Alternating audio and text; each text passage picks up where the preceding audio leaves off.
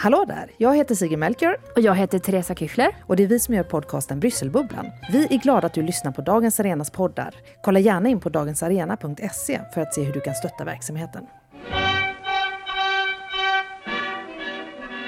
Då kan vi snart anse oss färdiga med det sociala reformarbetet här i landet. Färdiga? Visst har vi hunnit bli en hel del under de senaste åren. Men det återstår mycket att göra. Det finns allt för många här i landet som ännu saknar trygghet och trivsel.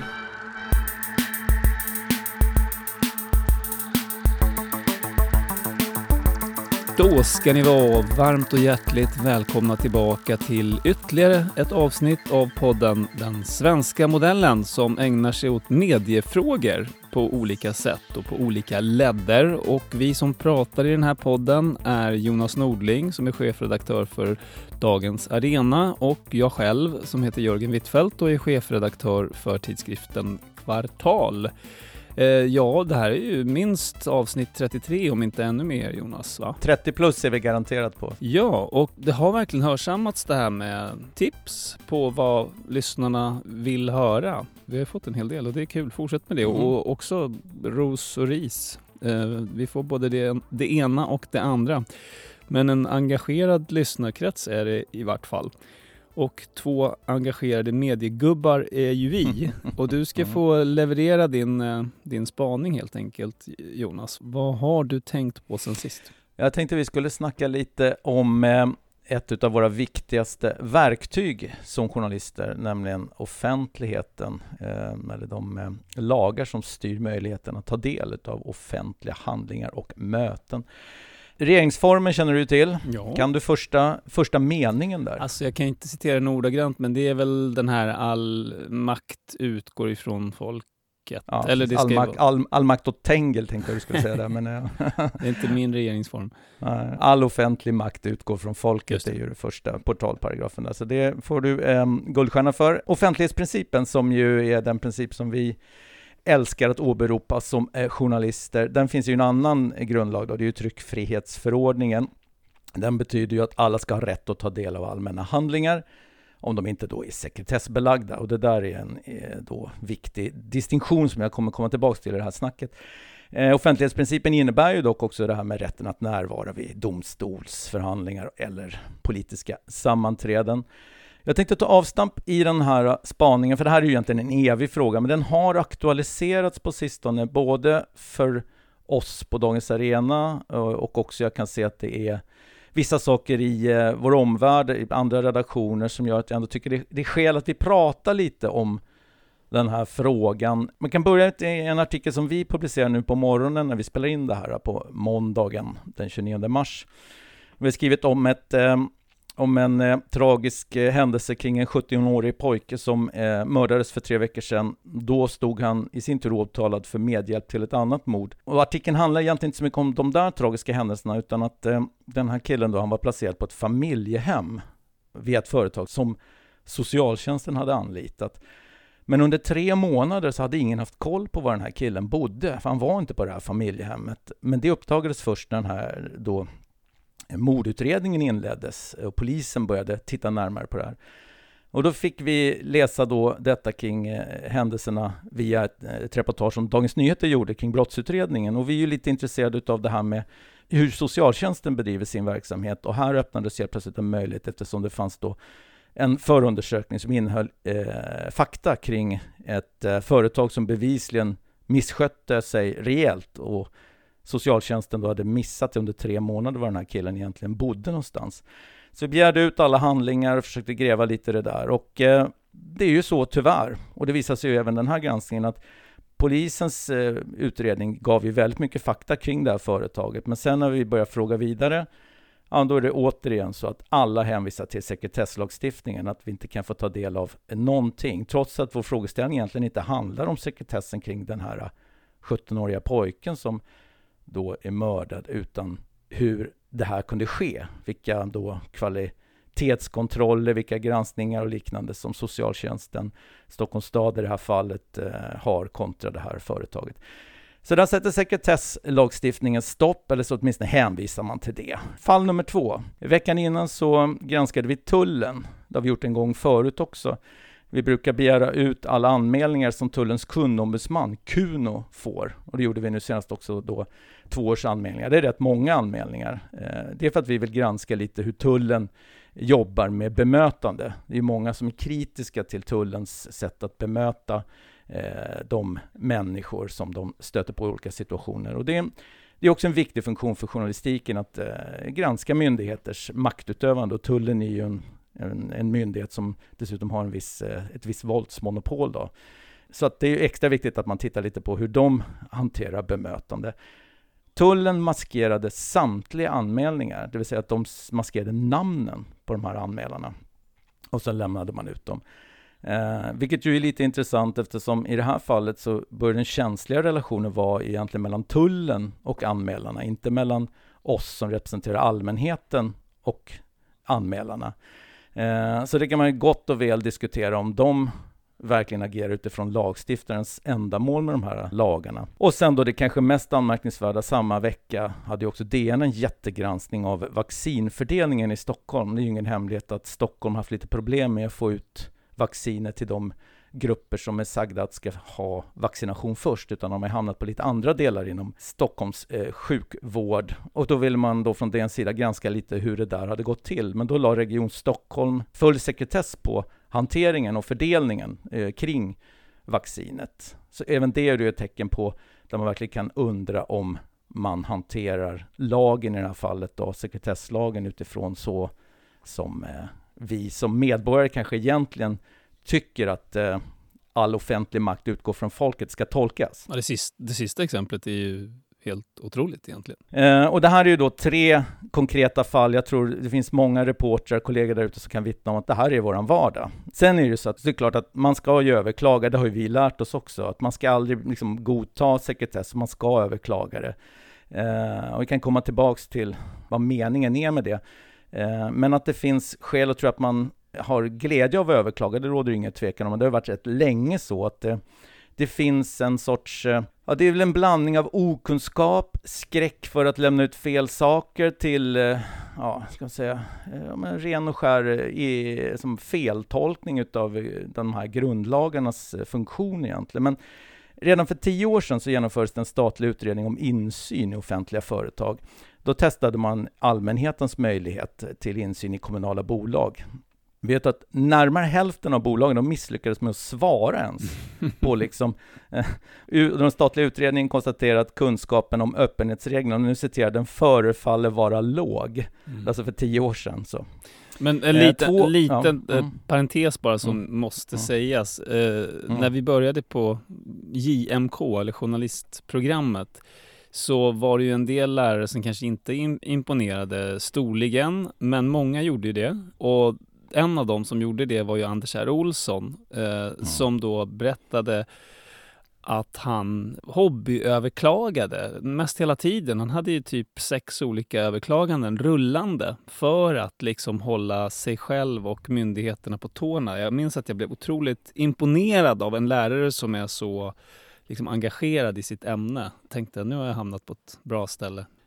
Nej, Anders R. var ju verkligen en eldsjäl och det är ju några som agerar på samma sätt också. Det är ju alldeles för få som orkar driva den typen av processer bara för att sanera hela tiden. Men, och Anders R. är ju inte längre med oss heller, så det är ju verkligen en förlust för det offentliga Sverige på många sätt och vis. Liksom. Jag kommer ihåg de där kurserna. En av övningarna var ju att vi skulle begära ut en handling som vi absolut inte trodde vi skulle få ut. Kommer du ihåg den?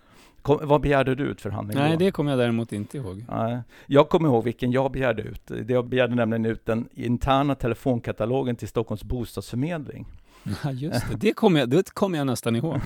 Det var ju på den tiden det fanns ett värde av att liksom ha en direktlina in till den där, för man kunde tjata specifikt på vissa tjänstemän. Jag kommer ihåg att och den var ju absolut inte, det fanns ingen chans i världen att den skulle kunna vara sekretessbelagd. Men likväl så vägade de ju lämna ut den. Det var lite lustigt. Men det var ett litet sidospår, dock värt att hedra Anders R. Olssons minne. Och hans böcker är ju fortfarande läsvärda, så får vi lugnt säga. Men för att föra tillbaks det här då till min spaning, så också då för ett antal år sedan så gjorde branschorganisationen Utgivarna. De hade plockat fram siffror från Domstolsverket under 3 år.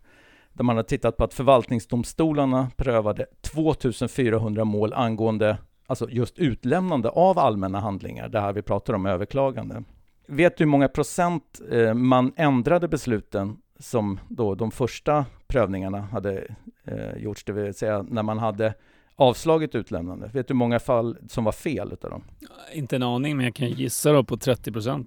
Ja, det räcker inte. 40% var fel. Oj. Så det är också ett väldigt tydligt tecken på att visst, man ska överklaga, och tydligen kan man också nästan säga att varannan beslut om sekretess är egentligen felaktigt. Och det är inte ord, jag var nästan förvånad att det bara var 40%, för jag tycker min bild är nästan att det är ännu mer. Och det är väl också tyvärr så att trenden talar för att det har blivit ännu fler, skulle jag tro. Därför att man skyddar nu också en helt annan typ av uppgifter. Oftast är det kopplat till att man anser att det är relationer mellan företag. Och det blir ju effekten av att mer och mer av den offentliga verksamheten är utlagd på entreprenad.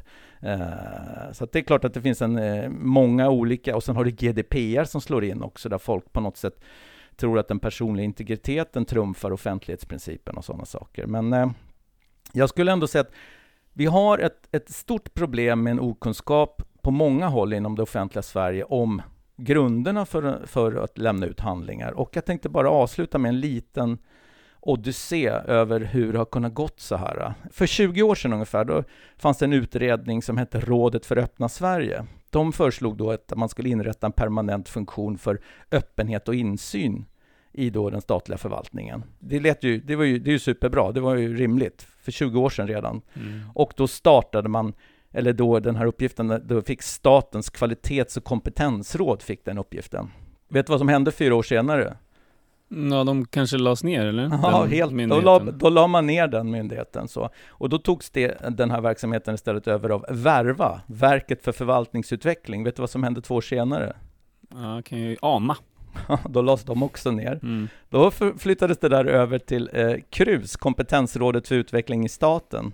Och 4 år senare, gissa vad? Ja, men här ser man ju en trend som handlar om att den här frågan tycks ju då inte särskilt högt värderad eller rankad. Verkligen, men det är Svarte Petter som flyttas över till liksom vilken myndighet står på tur att läggas ner ungefär. Så att, ja. Och sen 2012 då, så är det ingen myndighet som offentligt har det här uppdraget så vitt jag förstår. Utan de som arbetsuppgifter som det här kompetensrådet för utveckling i staten, KRUS, hade fram till sista december då, 2012 då de lades ner, flyttades sen över på entreprenad. Det är också väldigt talande i tiden till Uppsala universitet som ger någon sorts kurser till medarbetare i offentlig tjänst. Men jag tittade lite snabbt på de där kurserna. Jag kunde inte hitta någonting om öppenhet och insyn i de där kurserna överhuvudtaget. Så att det är också väldigt talande. Men för att summera det här nu, Jörgen, och ta det tillbaks till att det inte är en kritik av det offentliga Sverige sig, utan liksom hur det här då slår på oss inom medierna. Så jag kan konstatera att visst, det lönar sig att överklaga. Man ska överklaga. Det är ju helt uppenbart att vi ska fortsätta göra det. Men samtidigt kan jag känna, inte minst som då aktiv på en väldigt liten redaktion där vi liksom trollar med knäna hela tiden och man stundtals går på fälgarna för att mäkta med att ta den där kraften och skicka iväg det här överklagande beslutet till kammarrätten hela tiden, som nu med tullen exempelvis. Jobbet är ju i princip redan gjort, och jag kan tänka mig DN hamnade i samma läge också. Man gör den här jätteambitiösa granskningen av vaccinanvändningen och så lägger Region Stockholm en våt filt av sekretess över allting. Även om man överklagar där, det blir en lång process, i alla fall tillräckligt lång för att det inte ska hinna tas med i den här artikeln. Då vill man inte kanske vänta in det, utan då kör man i alla fall. Och jag tror att vi kommer se ännu mer av den här typen av artiklar där man egentligen inte får veta uppgifter som är sekretessbelagda, utan medborgarna matas istället med att politiker eller tjänstemän har lagt sekretess på det här, och sen så blir det på något sätt budskapet. Och jag undrar hur många medborgare som tänker så att det där är ju för jäkligt att man lägger sekretess, utan man kanske bara säger, vad konstigt att liksom, så fungerar det väl helt enkelt. Och det jag skulle vilja se är väl kanske en mera vital diskussion om grunderna för den här lagstiftningen och varför den finns till, och att vi kanske skulle verka mer för det. Och det är klart, då kommer vi in lite på det här med vad är kampanjjournalistik eller aktivism eller så. Men vi som använder offentlighetsprincipen som vårt dagliga verktyg, vi kanske också ska tillåta oss att skriva medborgarna lite mer på näsan att så här är det därför att du låter det vara så här egentligen. Så, ja. Eller vad säger du? Ja, alltså det finns ju frågor där det är helt rimligt för journalister att vara aktivistiska. Man brukar ju tala om tryckfrihets- och yttrandefrihetsfrågor. Det är ju liksom själva grunden för vår verksamhet. Så att man där ska ha någon slags kolsuparteori eller någon total balanskrav, det funkar ju inte. Och det här tycker jag hör hemma där, helt enkelt. Så att det svåra med kampanjjournalistik, när man driver branschens egna frågor, det är ju att få någon annan än branschen själv att lyssna. Så, det är det. Liksom. Men en annan reflektion är ju att det är ju ironiskt att Sverige som ofta slår sig för bröstet kring de här frågorna och liksom lobbar mot EU, att de ska ta efter svensk offentlighetsprincip och så. Att man inte klarar av att upprätthålla gränserna riktigt hemma.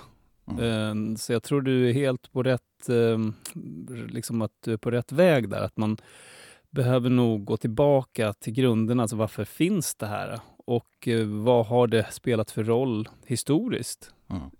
Det är ju en otroligt progressiv och demokratisk idé, tycker jag. Och jag känner igen det där, mycket av det. Och det går ju igen på väldigt många områden också. Bara en sån sak som att det är många rättegångar som numera är svårare att följa för att det är just mycket lyckta dörrar och av olika anledningar. Och det är ju också mot grundidén egentligen. Samtidigt så, det som var uppfriskande var ju den här artikeln då som jag började med, när vi fick en möjlighet att ändå få en inblick i brister i socialtjänstens relationer med de här då konsulenthemmen. Att det möjliggjordes just därför en brottsutredning inte alls hade samma tolkning av hur sekretessen fungerade. Så det finns ju fortfarande, och det här var ju också en av Anders Ars ständiga tips, att man skulle begära ut handlingar från många myndigheter. För att alla lyder dels inte under samma sekretessklausuler, men också att man tolkar olika. Så det var ju ändå ett väldigt tydligt tecken på att man ska använda sin fantasi till stora delar också. Det finns en långsökt parallell till det där med brottsutredning, och det är ju den omstridda åldern på ensamkommande. Jag har inte kunnat låta bli att notera att liksom, samhället har varit ganska beredda att köpa människor som säger att de är mindreåriga och menar att man inte kan kontrollera det. Så. Men när det då inträffar ett brott där den här personen är gärningsman, för det är oftast en man, så är det ju väldigt påfallande ofta som man då först verkligen tar reda på åldern på personen, och hittills har vi knappt sett något fall där inte åldern har varit fel och fel åt samma håll hela tiden. Att det visar sig att personen är vuxen, men det visar sig bara när de har begått ett brott, vilket ju är problematiskt, tycker jag. Ja, kan man ju också kanske möjligtvis hamna i en diskussion om vilka det är då som inte löper under sekretess i den formen. För jag tänker att ju äldre man är, desto mindre slår vi sekretessklausulen till. Så är man minderårig så får man inte veta. Ja, men förstår, det finns väl kanske lite... Kanske, men jag tror inte att det är det som är frågan här. Men det här är inte frågan för din spaning. Det var bara en association. Ja, men det jag tänkte däremot, alltså, viktigt att bära med sig parallellt i den här diskussionen om att vi kanske ändå måste prata om liksom, grunderna för det här med varför vi har en offentlighetslagstiftning. Det är att parallellt med det här så har vi ju en diskussion om, det är ju mycket patientdata som nu når aktörer som normalt inte ska haft tillgång till uppgifter om dig och mig, tack vare att de är aktörer med, alltså när det gäller system, journalsystem, andra typer av digitala data. Så där finns ju en diskussion om integritet och våra uppgifter som når ut till aktörer som har en kommersiell och där kan man väl konstatera att där är ju myndigheter och samhällets inställning att man säkerställer väldigt hårt att uppgifter som borde vara sekretessbelagda kan nå företag som har andra drivkrafter än allmänhetens nytta. Och försöker man då klin det med staket och liknande. Och det är väl bra att en sån diskussion förs. Men tyvärr kommer den väl kanske i så fall bli att det blir en ännu tydligare diskussion att man ska ha ännu större integritetshänsyn när man för över Och det kan jag tycka är rimligt när det pratas om fakta och som ska nå stora multinationella företag och liknande. Men den dimensionen får ju inte smitta över till att och därför ska vi mörka, men som Tullverket gjorde nu med sina anmälningar till sin kundombudsman, att de här individerna skulle riskera någon skada för att de har anmält personligen att de har blivit illa behandlade av just Tullverket. Det blir nästan parodiskt. Alltså. En annan aspekt av det där är ju många, inte minst polisen, som har klagat på att det är alldeles för lätt då att ta reda på för mycket om en svensk privatperson. Bland annat att inbrottstjuvar och såna stöldligor och så liksom använder sig av offentlighetsprincipen på det sättet. Det var också en diskussion kring när det var stora problem med nazistiska grupper. Att de begärde ut passbilder, om du minns. Jo, men apropå överklaga, jag drev ju när man då sekretessbelade eller höjde då svårigheten att få ut passbilder. Så den drev ju, jag överklagade ju det som ända in i kaklet. Det var ju på den tiden jag jobbade på vår bostad. Vi hade ju passbilderna som mycket våra jag gjorde till min intervju med Göran Persson om just de där passbilderna. Det är så. Men där är just det, där är ju så att du får ju ut passbilder nu, men förutsatt att den som är på bilden har gett sitt godkännande. Det är ju också helt absurt.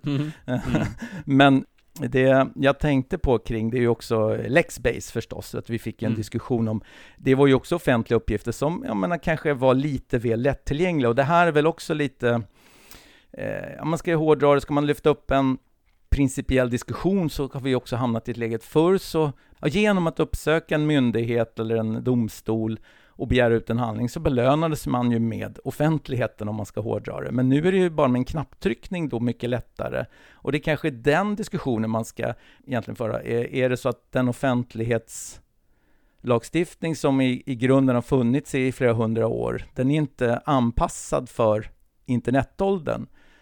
Men betyder det att man ska, jag vet inte, vi har ju haft sådana olika diskussioner att man bara ska kunna få handlingarna på plats eller en dator på plats och sådana saker. Och jag är klart att jag vill inte framstå som någon sorts bakåtsträvare, men om effekten av lättillgänglighet blev att vi inskränker offentligheten på det här sättet som nu sker, då kanske vi inte har diskuterat klart det här om den här balansen är korrekt. Och jag skulle nästan säga att jag hellre vill ha lite svårtillgängligare fakta om jag får den fullt ut när jag väl besöker en plats eller en myndighet på ett eller annat sätt. Så jag vet inte. Det här är någonting i det.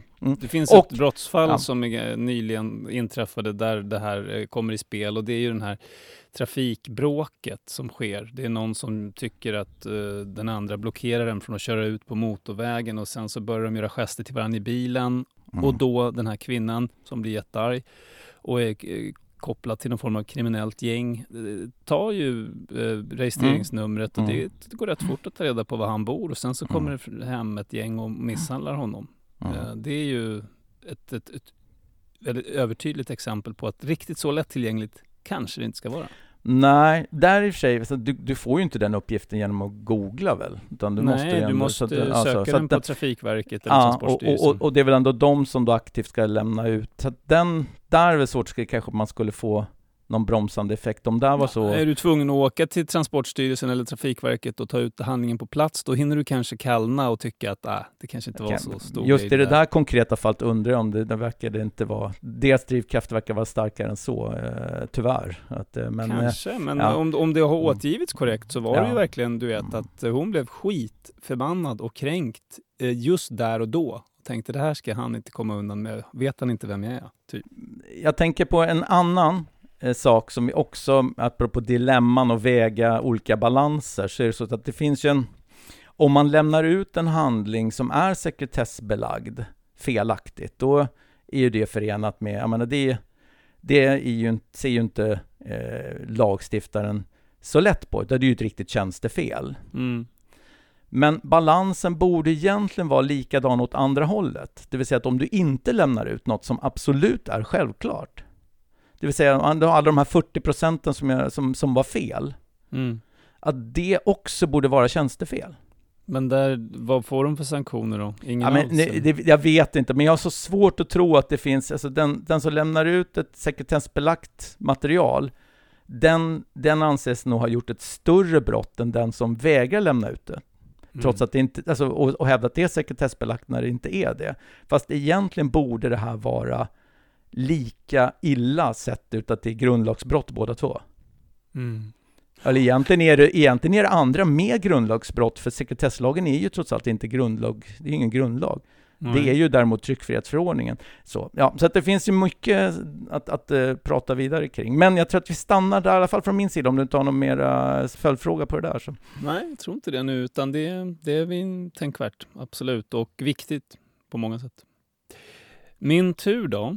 Det har ju gått ganska precis en vecka sedan det märkliga hände som jag ska prata om. Jag är mest arg och besviken. Det handlar förstås om den bizarra tillställning som utspelade sig i före detta justitierådet och tidigare justitiekanslern Göran Lamberts trädgård i tisdags.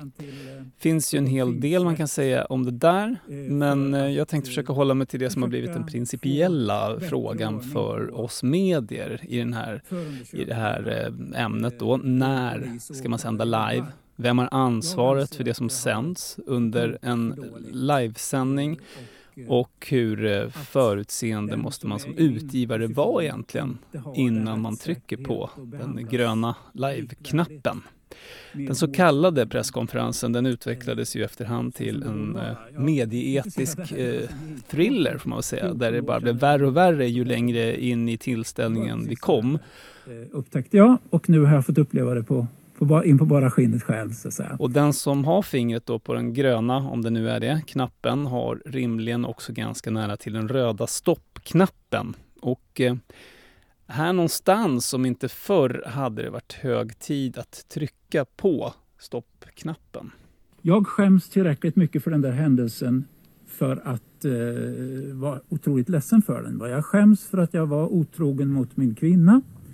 Och jag skäms för att jag blev så berusad så att jag inte kunde stå emot den frestelse som det innebar när hon var här på julafton, den här tjejen. Ja, det talas ingående då om vad som ledde fram till händelsen, som i Lamberts version var ett frivilligt samlag och som enligt kvinnan var en våldtäkt. Hur som helst är ju Lamberts inte misstänkt längre för det här brottet då, eftersom förundersökningen är nedlagd. Men redan innan de här skämskuddeframkallande formuleringarna om svag i köttet och i anden och hur kladdig man kan bli när man är berusad, så kallade han ju den kvinna som anmält honom för bedragerska och lögnerska bland annat. Och det gjorde han ju ganska tidigt på den där tillställningen, och det skulle ju då kunna vara förtal. Men det är inte i första hand Göran Lamberts faktiskt då som är ansvarig för det här, utan det är de som offentliggjorde den eventuellt förtalsgrundande uppgiften. I det här fallet då Expressen och Sveriges Television som sände live. Och Charlotta Friborg som är ansvarig utgivare på SVT Nyheter, hon var ju i medierna som sändes i helgen då ångerfull i efterhand. Nej, men jag ångrar inte att vi gjorde en fyllig bevakning av det här att Lambert släpptes och att vi satte det i en kontext. Men att släppa fram Lambert som liksom okommenterat ger sig på målsäganden, det var inte bra. Det var ett fel beslut. Expressens chefredaktör och ansvarig utgivare Claes Granström, han säger visserligen att de kunde ha gjort det här bättre, men han känns ändå betydligt mindre ångerfull, tycker i alla fall jag.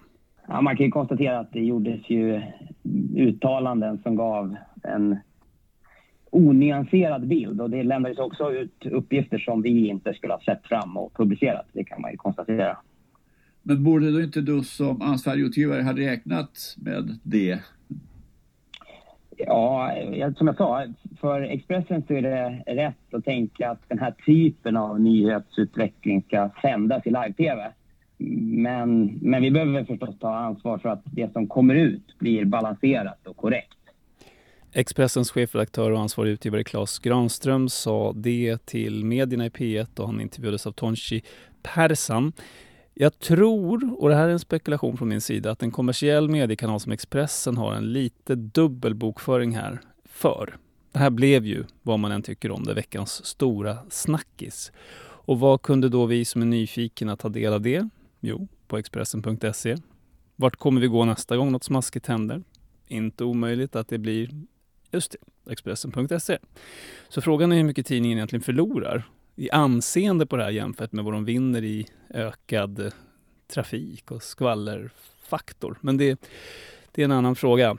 Jag tänkte vidga det här ytterligare nu, för vi har varit inne på det här tidigare, eller jag framförallt tjatat om det här tidigare, att det är ett tidens tecken att allt mer sänds live och direkt.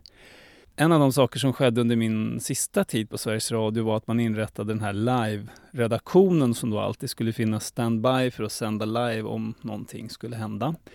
Bakgrunden var ju då terrordåden i Paris, Bataclan med mer, där Sveriges Radio fick kritik för att de var sena i starten och det här skulle då aldrig få hända igen. Vilket gjorde att man inrättade den här live-desken som alltid satt beredda.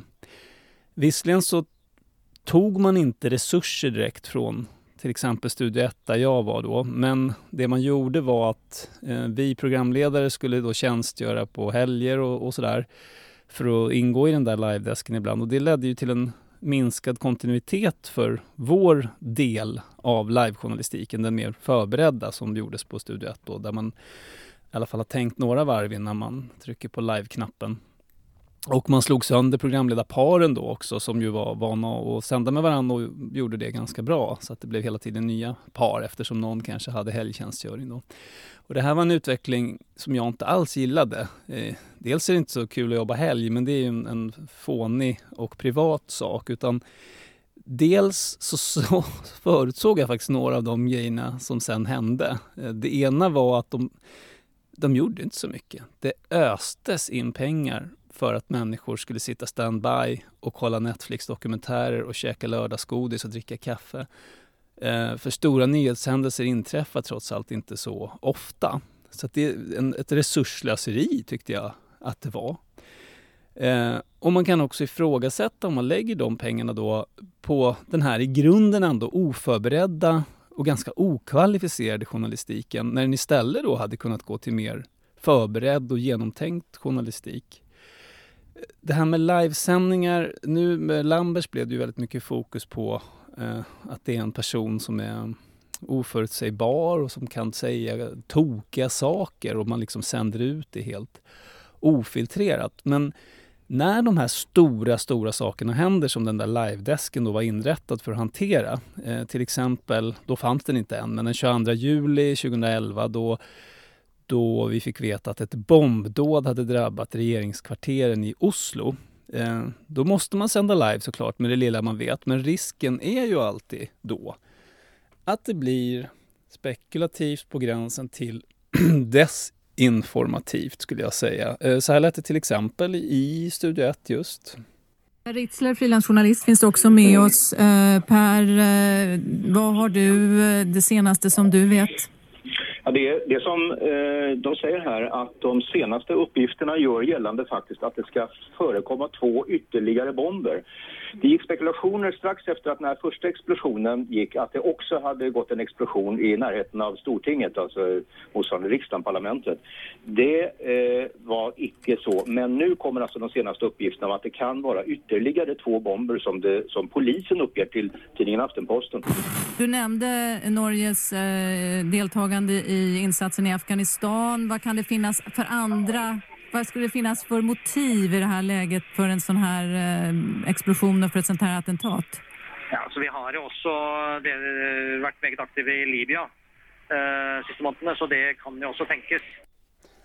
Ja, dels information som visar sig vara felaktig, spekulation, det är väldigt hög adrenalinfaktor, det är svettigt och löddrigt och man tycker sig ha hört och sprider vidare en massa rykten som inte stämmer då i den här stämningen. Och också det här att man liksom, många då förutsatt att det här var ett islamistiskt terrordåd, vilket ju inte var, utan det var ett högerextremt terrordåd snarare. Så det är ett problem med live, och samma problem såg vi ju egentligen vid terrordådet på Drottninggatan också. Då förekom det ju uppgifter i flera medier om skottlossningar runt om i Stockholm. Uppgifter som senare visade sig vara felaktiga, men som man ändå försvarade att man hade sänt ut, och försvaret var egentligen att man korrigerade dem senare i sändningen. Det är halv okej kan jag tycka. ursäkt. Alltså det man ska försöka koncentrera sig på i de där livesändningarna är ju egentligen bara ögonvittnesskildringar. Då undanhålla sig de där spekulationerna, även om det är de frågorna som många vill ha svar på, så har vi ju inte svaren än. Liksom. Det har ju också det aktuella Vetlanda-dådet som först var väldigt kopplat, det var ett misstänkt terroristdåd, men sen rätt snabbt övergick till att rapporteras som ett vansinnesdåd. Ja, där var jag väl i och för sig kritisk på andra grunder, att man helt lätt bli. Man låtsades som att frågan inte var intressant ens, vad som har hänt och vad man faktiskt visste. Det fanns ju ögonvittnesskildringar, det hoppade man över helt. Men det är en annan sak. Potentiellt kan ju sådana här felaktiga uppgifter få faktiskt människor som kanske befinner sig i säkerhet vid Fridhemsplan. Då får de höra att det är skottlossning i närheten och ta sig någon annanstans dit det i värsta fall skulle kunna vara farligt att ta sig. Så det är inte helt okomplicerat att köra ut det där live på det sättet. En ytterligare aspekt på det här som inte heller handlar om förtal utan också om saklighet egentligen, det är alla de här livesändningarna som har sänts ut där det kommer påståenden som aldrig någon hinner kolla eller ifrågasätta och som senare visar sig vara helt eller delvis fel, men det liksom går för fort. Man är redan någon annanstans när det blir klarlagt, så det korrigeras liksom aldrig. Ett exempel är alla presskonferenser med Folkhälsomyndigheten där det har sagt så otroligt många saker, säkert i god tro, men som ändå har visat sig vara felaktiga. Jag råder mig att ta fram en 13 månader gammal presskonferens från Folkhälsomyndigheten. Det är alltså den 27 februari. Det kan ju vara lite historiskt roligt att lyssna på hur det lät då. Vår riskbedömning från tidigare i veckan var ju att risken för allmän spridning i samhället är låg, men att risken för enstaka fall från de här länderna där smittspridning pågår är hög. Det är det vi ser nu. Det där känns ganska länge sedan, kan man lugnt säga. Så att sakligheten får stryka på foten där när det blir så mycket fokus på live. För att det som ursprungligen var presskonferensens syfte när jag tog mina första stapplande steg på Ekot, det var ju man åkte dit och lyssnade på vad de hade att säga. Det var en slags informationstillfälle och sen så ställde man kanske lite frågor och sen fick man de här enskilda intervjuerna efteråt. Men då, innan det var dags att sända ut det där inslaget, så hade man i alla fall hunnit tänka över formuleringar lite grann och just ställa de där klargörande frågorna kanske som gör att man riktar om sig lite. Så var presskonferenserna då. Nu har man nästan glömt bort det där. Nu är presskonferensen i sig det som sänds ut. Men jag har gjort lite skillnad här på den som jag kallar den förberedda journalistiken och den oförberedda. Och där kan man göra en sån distinktion mellan livesändningar också. Program som Studio 1 och P1 Morgon och Morgonstudion på tv och sådär. De sysslar ju i någon mening med förberedd livesändning. Alltså de har ringt och försnackat gäster. De har tänkt kring vinklar och sådär. De kör inte bara liksom löddrigt svettiga och frågar det som faller dem in just där och då.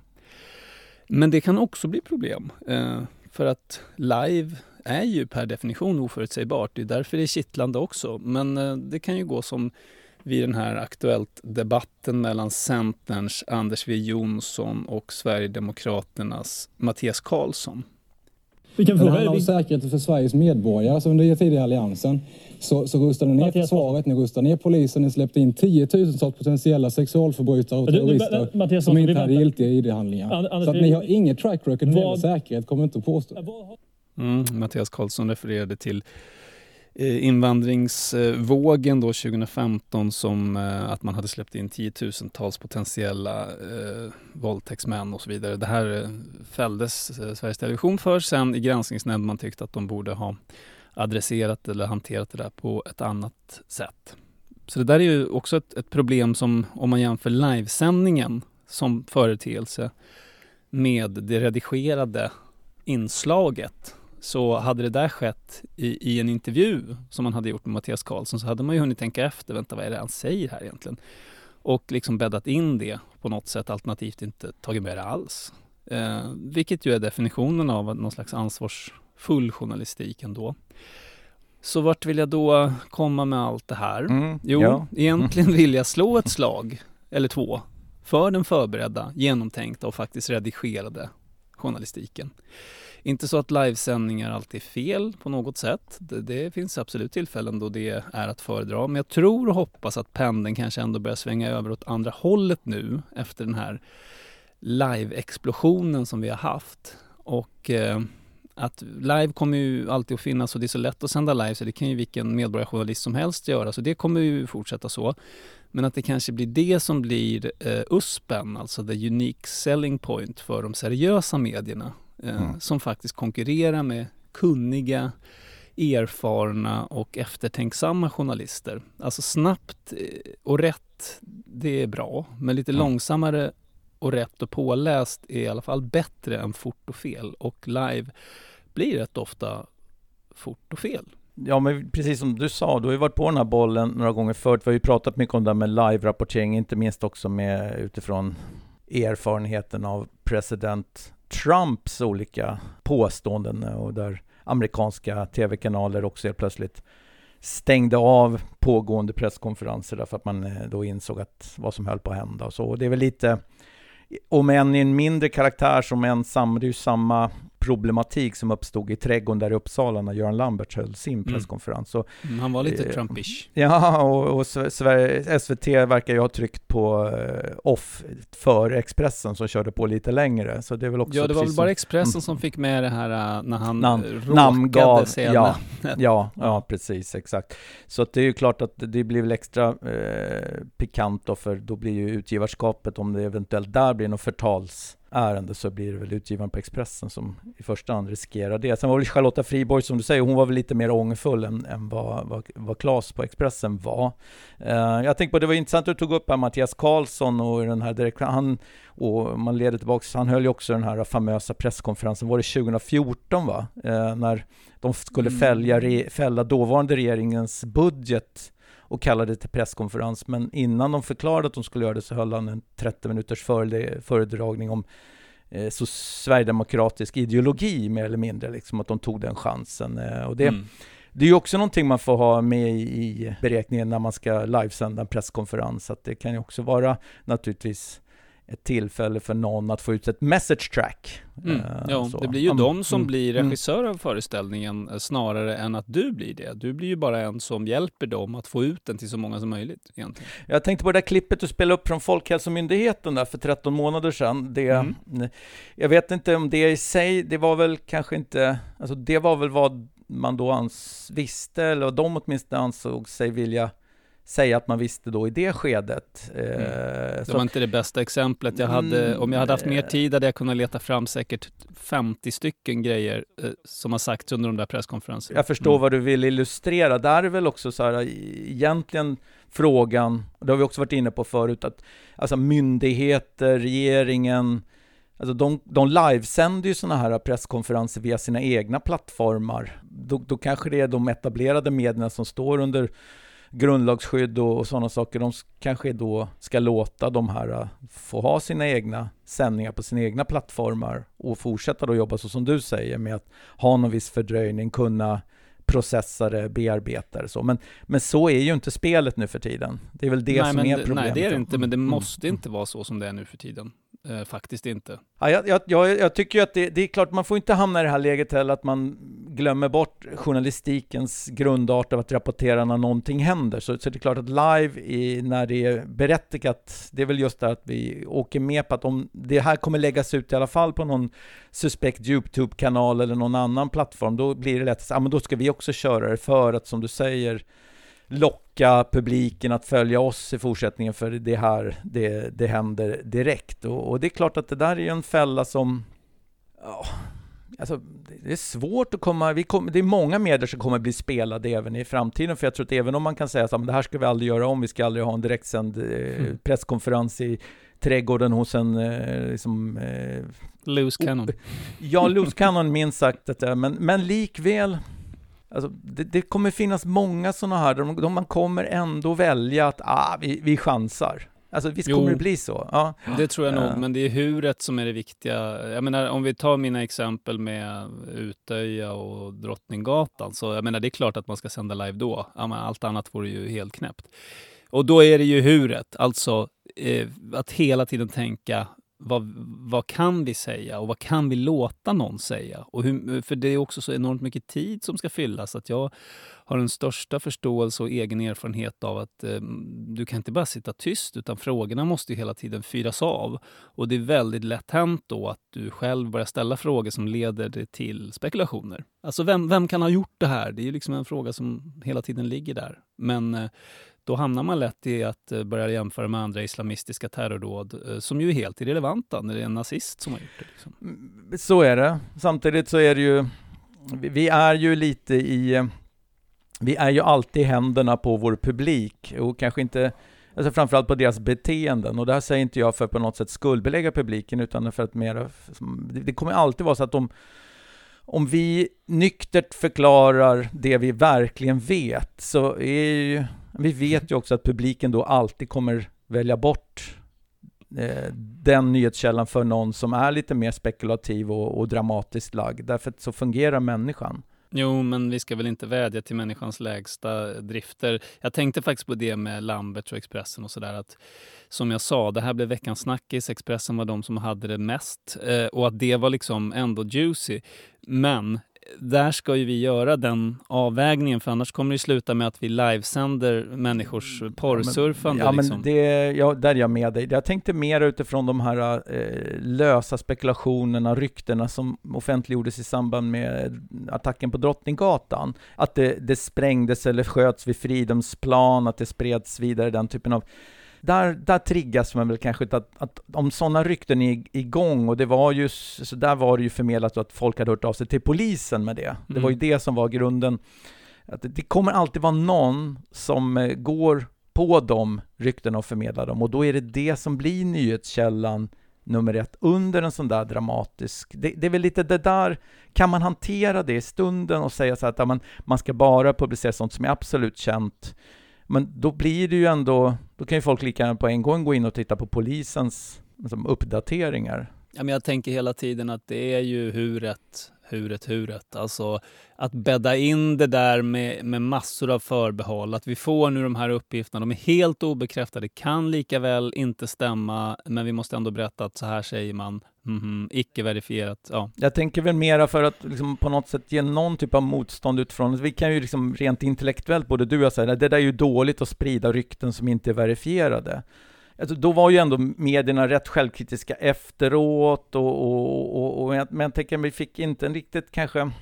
Jag tror att det där kommer hända igen. Alltså man kommer göra exakt samma sak, därför det är en massa rykten i omlopp och några kommer nå offentligheten via nyhetsrapportering. Därför att i ett sånt krigsliknande tillstånd, du kommer inte bara kunna släppa fram verifierade rykten. Och det finns en annan aspekt på det där som är oerhört avlägsen för oss nu, såklart. Men om man skulle ha att göra med en fiende som är expert på det här. Alltså med desinformation, ja, absolut. Ja, då skulle vi bli väldigt lätta offer då kanske. För jag menar, public service-medierna är ju en del av det psykologiska försvaret faktiskt också.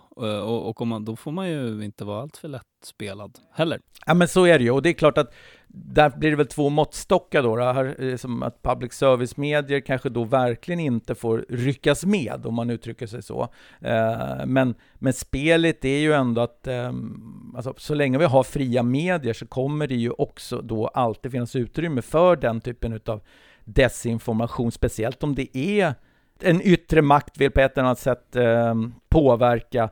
Så det är klart att just det fria medieklimatet gör ju helt, alltså det är ju helt öppet att försöka påverka, och har man då byggt upp en kanal där många redan befinner sig genom att vara provokativ och kanske bara det är där de juicy fruits liksom hängs ut hela tiden, så det är klart att det alltså om man drar den där för långt, då blir det nästan ett argument för att redan nu inskränka mediers frihet. Förstår du, Jörgen? Det blir visst kan vi uppröras över hur fel det blev i Lamberts trädgård, vi kan uppröras över några sådana här felskärm i Utöja och med Drottninggatan, men i det stora hela det kunde ju varit så jäkla mycket värre. Så skulle jag vilja säga nu. Jo, nej men ja, det jag som sagt vill slå ett slag för är att jag liksom vänder mig emot den här tyngdpunktsförskjutningen där journalistiska resurser omfördelas från genomtänkt förberedd journalistik till den här kör ut, lägg ut. Men ska vi tänka så att blir det någon reaktioner då? Kommer vi se mindre presskonferens-live de närmsta veckorna och sen glömmer man bort det här också, eller? Nej, för det här var ett sånt unikt, liksom en unik grej, och så som det gick till också beskrevs ju bra i medierna, att många ville intervjua och han orkade inte prata med alla just då, så då drar vi ihop ett gäng här. Alltså det var ju verkligen, det blev ju bara som det blev. Ja, men så är det. Men tänker så här, det är klart att statsministerns presskonferenser eller Folkhälsomyndighetens presskonferenser, de kommer väl fortsätta att livesända. Men tänker mig, om vi leker med bara hypotetiskt att någon kommer avslöjas med någon suspekt verksamhet de närmsta veckorna, och då den personen vill hålla en presskonferens för att försvara sig, kommer någon livesända den, tror jag? Nej, det tror jag kanske inte, utan då kanske man just har lärt sig läxan att vi kan lyssna och spela in och så tar vi ut det vi tycker är och hur länge kommer den synen hållas? Jag tror att det är 2 veckor, sen så är man tillbaka igen liksom, men det här är nog, vi kör. Men det hörde man ju på Claes Granström. Jag menar, det är en del av Expressens uppdrag. Vi ska sända live när det händer grejer, och så att det är klart. Kanske att man är snabbare på mute-knappen som någon jävla diktator då? Exakt, kanske. Men det kommer sitta långt in det också, för att som sagt, det där var veckans snackis. Som de säkert gnuggar ena handen över, skulle jag säga, medan de knyter den andra i fickan och tänker, det var ju synd att han fick säga det där. Typ. Well. Därmed så stänger vi skjutdörren till den svenska modellens Parnas, och Jörgen Wittfeldt och Jonas Nordling, som nås på jorgen.wittfeldt@kvartal.se och jonas.nordling@arenagruppen.se, tackar för oss och önskar på återhörande om cirka 2 veckor. Hej då!